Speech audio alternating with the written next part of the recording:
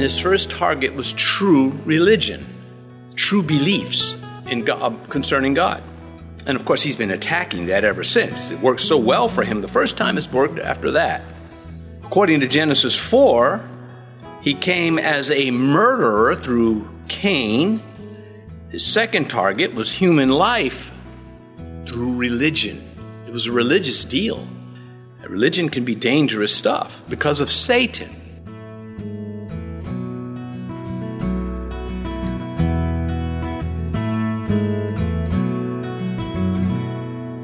This is Cross-Reference Radio with our pastor and teacher, Rick Gaston. Rick is the pastor of Calvary Chapel, Mechanicsville.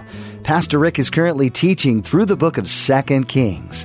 Please stay with us after today's message to hear more information about Cross-Reference Radio, specifically how you can get a free copy of this teaching. But for now, let's join Pastor Rick in the book of 2 Kings chapter 1 as he begins his message, A Real Prophet.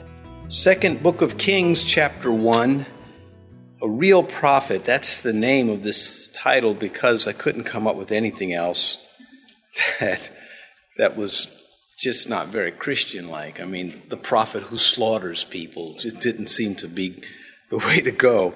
And brief introduction, of course, to the Jews it was one book of Kings, but the scrolls would have been so large they had to separate the material, and now we have two books of Kings, same with Chronicles and Samuel. The books of Kings, from about 970 years before the birth of Christ to about 560 years before his birth, was compiled by many godly men, and also through the captivity. First Kings covers about 125 years of history. We are in this first chapter, about 70 years after the nation was divided, split. This second book, the first one covers 125 years, the second one covers about 270 years. So a lot of history going on here. At the end of this chapter, we have a note about all of that. This total of 390 years thereabout of history. Now, God is careful not to put dates in the scripture so that we could, pinpoint it was on this day that Elijah did this, because I think he knows that there would be men that would create burdensome holidays on the people and create shrines, and that is not what he is after. One of the great lessons from this second book of Kings, as in the first book of Kings also, I think is summed up in Proverbs chapter 29, verse 12. If a ruler pays attention to lies, all his servants become wicked. Now, when Solomon wrote that, he's speaking about the court of a king. People lying to the king, trying to, manipulate him. But the Holy Spirit, of course, takes everything into the spiritual realm. And here we have kings that have followed the lies of devils concerning God, and the people who join them become wicked. We see that in this chapter. We'll see 102 of them slain by the prophet. And those kings during in this northern kingdom, they loved lies about God. They loved to follow man-made gods. So God produced prophets who loved the truth to counter them. Elijah was the dominant prophet in the first book of Kings, and he's dominant in the first two chapters of the second book, but then Elisha becomes the prophet to deal with. And as we look at Elijah, of course, doling out the judgments with fire in this chapter, Elisha was more of a man of grace, and yet he was no nonsense too.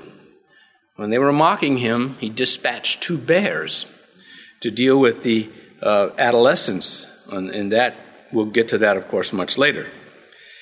Perhaps a good alternate name for the books of Kings would be, can you believe these guys? That would have been a good name for it, or at least a subtitle to the title. So here we are, first chapter, verse 1, Moab rebelled against Israel after the death of Ahab. Well, we read last week that Ahab was at a venture. An archer took a bow and arrow and fired the arrow, and it hit Ahab between the armor, and it ended up killing him, of course, and now his son Ahaziah comes to the throne. So this is a new administration. And Moab was subdued by King David. They're rebelling because they were being oppressed. The northern kingdom was really laying on the taxes, making them a tributary kingdom.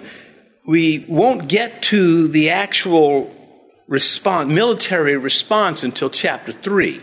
But we go to chapter 3 briefly, you look at verse 4, and there we get an idea of the oppression that they were under from this kingdom. Mesha, king of Moab, was a sheep breeder, and he regularly paid the king of Israel 100,000 lambs and the wool of 100,000 rams. And so he was cutting into their economy. The Jews were living high on the hog, you could say, or high on the lamb. And the Moabites wanted to get out from this. Well, this is how everybody was doing it back then. So this king, though, Ahaziah, he's not going to live to respond to the rebellion. His son, Jehoram, will.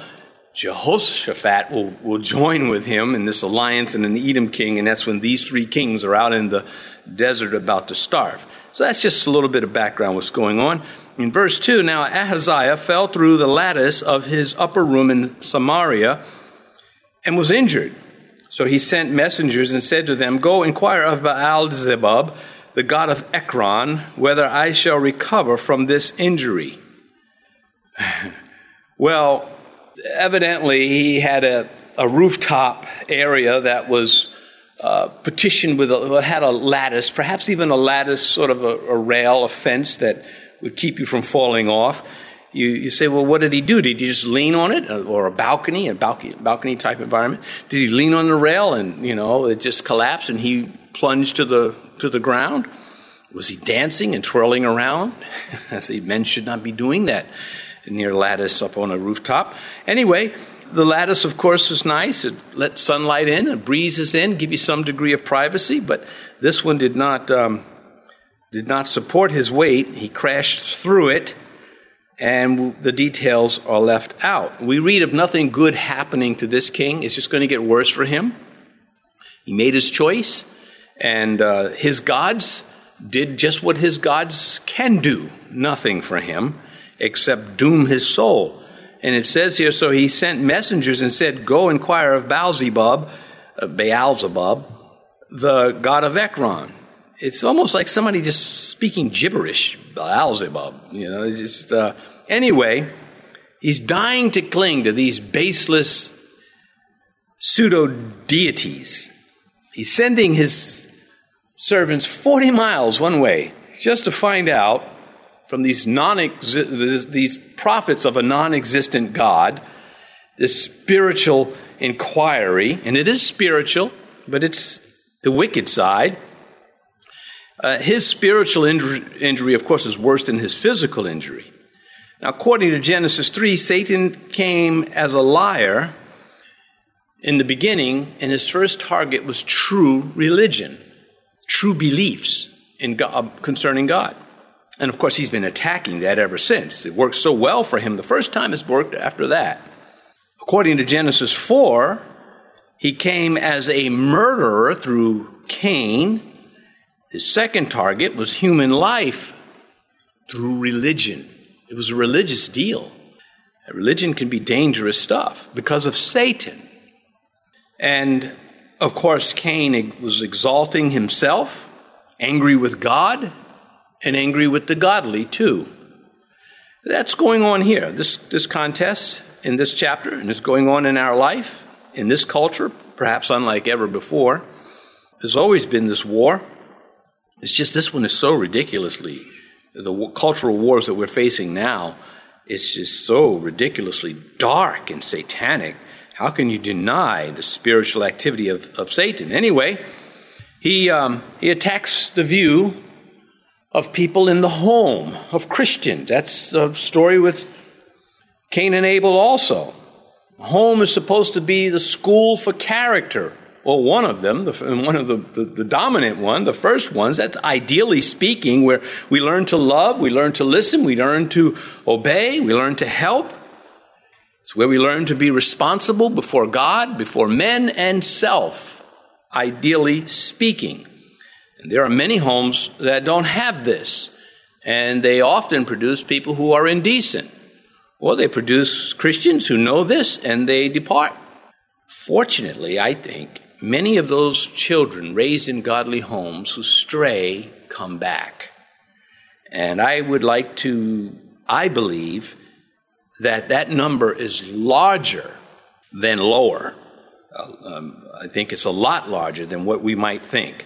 So if you have children who are prodigals, who are wasting away their spiritual influence, don't give up. Keep at it. Satan knows this, and so he raises up those who have the ability to be used by him in a very special way, as he did with Cain. He has a bond with these types of people, and he produces heretics and pagans through the lack of accurate information, just giving them inaccurate information concerning God. So where I'm going with this, there are these Philistines up in Ekron that serve these fake gods, and there are these Jews in Samaria that are interested in them. Later we'll read of a king who conquers the people, the pagan people, and says, you know what? I like their God. I'm going to have their God be my God. This is insane. Yahweh gives you the victory, and now you're going to, again, throw it all away. Anyway, he says, ask whether I will recover from this injury. It's interesting. He asks for a prognosis. It's puzzling, is it not? He's not asking for a cure. It's just, this is what he asked, and this is how it's reported to us. Verse 3, but the angel of Yahweh said to Elijah the Tishbite, arise, go up to meet the messengers of the king of Samaria, and say to them, is it because there is no God in Israel that you are going to inquire of Baal-zebub, the god of Ekron?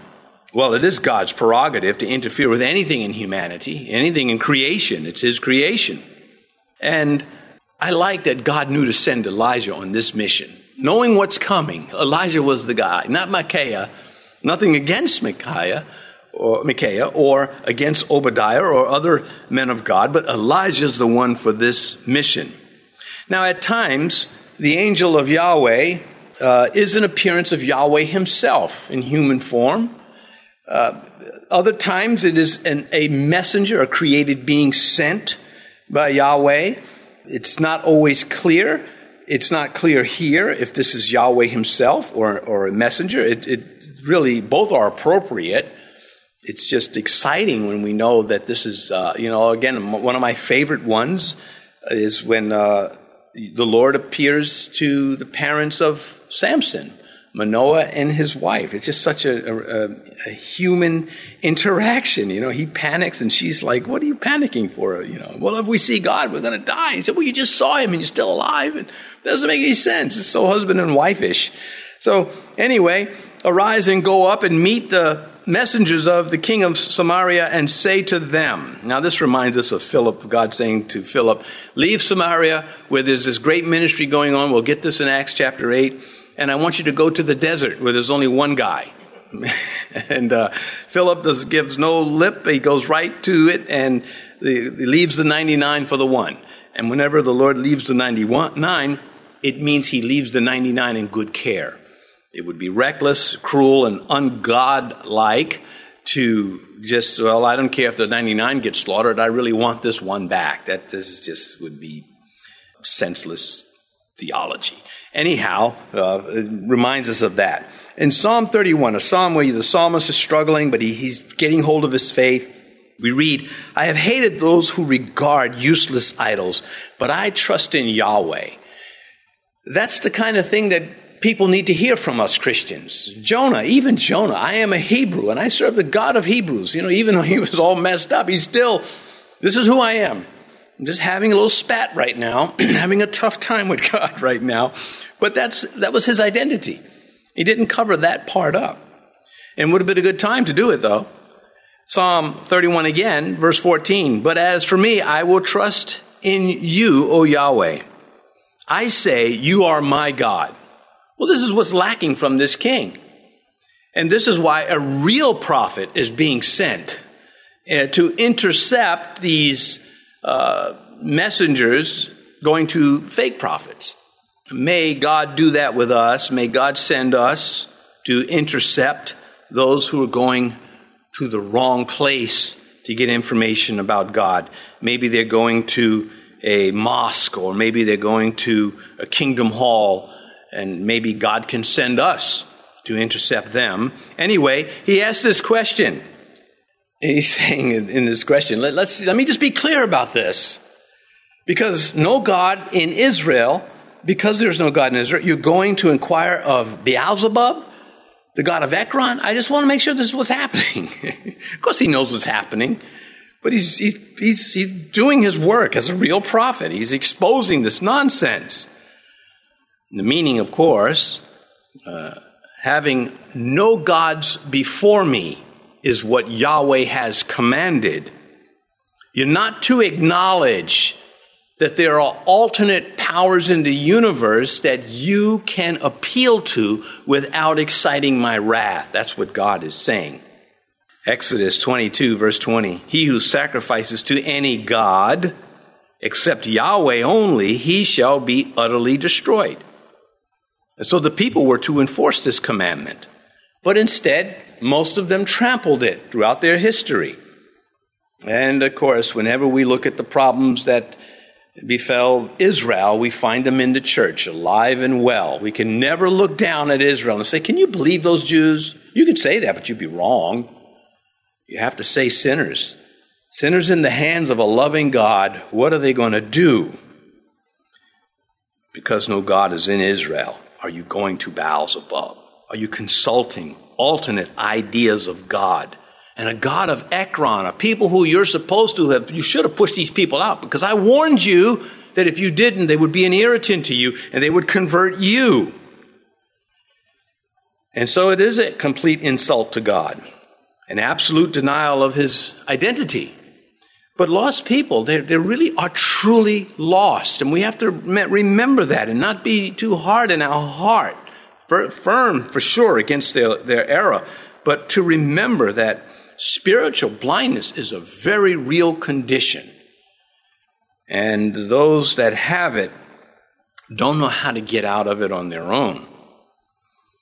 And again, to consult alternate or pseudo-alternate gods is the equivalent to saying that the voice of God is inadequate, or I don't believe it is true. And of course, that's one of the first. The Bible's not true. The Bible has this contradiction. The Bible, and they don't know what they're talking about, and many times they don't even want to believe what the truth is.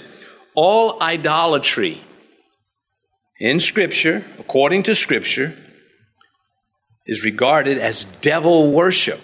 And the righteous Jews understood it that way. And so does Paul in the New Testament. It's continued in the New Testament. In 1 Corinthians 10, verse 20, it's worth reading because it's a lamentation in Paul. It's love. It's like, I've led you to Christ. What are you doing? Rather, the things which the Gentiles sacrifice, they sacrifice to demons and not to God. When he says sacrifice, they're religion. They're going to church, their version of religion. And so he says, they sacrifice to demons, not to God. And I do not want you to have fellowship with demons. So it's not just something that's cute and passive. It's something that's very real. And this is brought up in Leviticus 17 and Deuteronomy 32 and Psalm 106 and other places of the Bible. Now, originally, this name, Beelzebub, now this is a little tricky, so I'm going to try to breeze through it.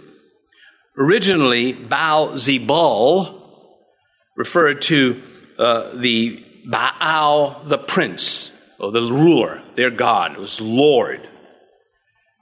But the Israelites disdainfully referred to him as Baal-zebub, the god of flies. Now, some will argue and say, well, he was rightly the god of flies because the people believed that flies carry disease, but he was Lord over those flies that carried the disease.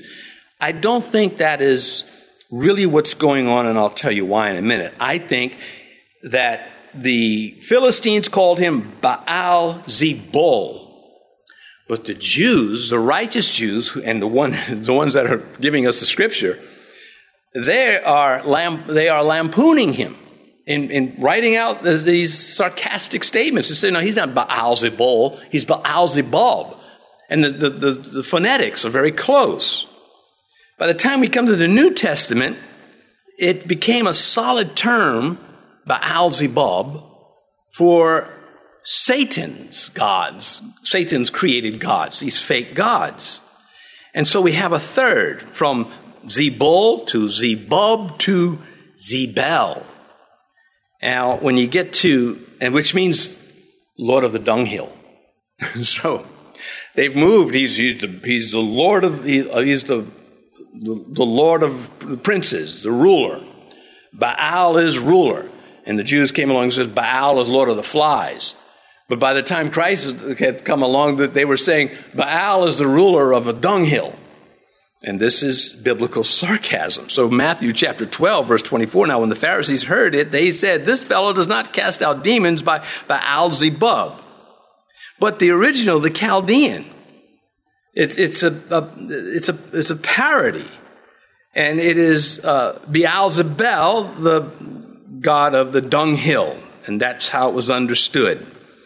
And I don't know, I hope I didn't confuse you with all that. The bottom line is, because there's a lot of twists and turns with the language. Even to this day, etymology is tricky stuff. You know, you can come up with, well, where did that word come from? And you can end up with two opposite or contradicting opinions, and both of them may have some grounds for their opinion. Well, it's the same with this name. But knowing the Jews as we know them, knowing the language that they use concerning these idols, it is certainly right in line with how they treated these demonic gods. And so, bottom line is, the Philistines did not call him Baal-zebub. They called him Baal-zebul. But the Jews were saying, we're not going to call him, he's not Lord of anything to us but flies. And then later, he's worse. He's the dunghill. Anyway, verse 4, and therefore thus says Yahweh, you shall not come down from the bed to which you have gone up, but you shall surely die. So Elijah departed. So God gets to Elijah. He says, I want you to go to this king, and I want you to tell him he's not going to survive. You know, he's not asking you for this, but I'm giving it to him nonetheless. Death won't be the worst thing that happens to this man. Idolatry was the sole source of the fall of both kingdoms, north and south. They're separated by 100 years or so, but it's serious, very serious business. And I don't know, again, if we make this clear, the Jews or the Christians in the days of the apostles, they really didn't have to deal with idolatry too much in the Jewish people. That had been kind of beaten out of them through the captivity. And they never really got back into direct idolatry. They got into other things, though.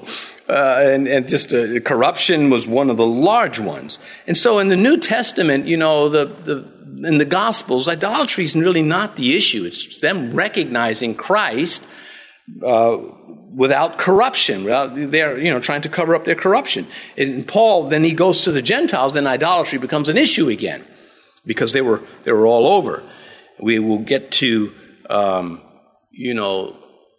Satan's gifted children. We get to Philippi, and there's the little girl going before Paul and Silas saying, oh, these are the ones that have come to show us the way of salvation, and just began to irritate Paul. He says, something about this little girl that is really bugging me.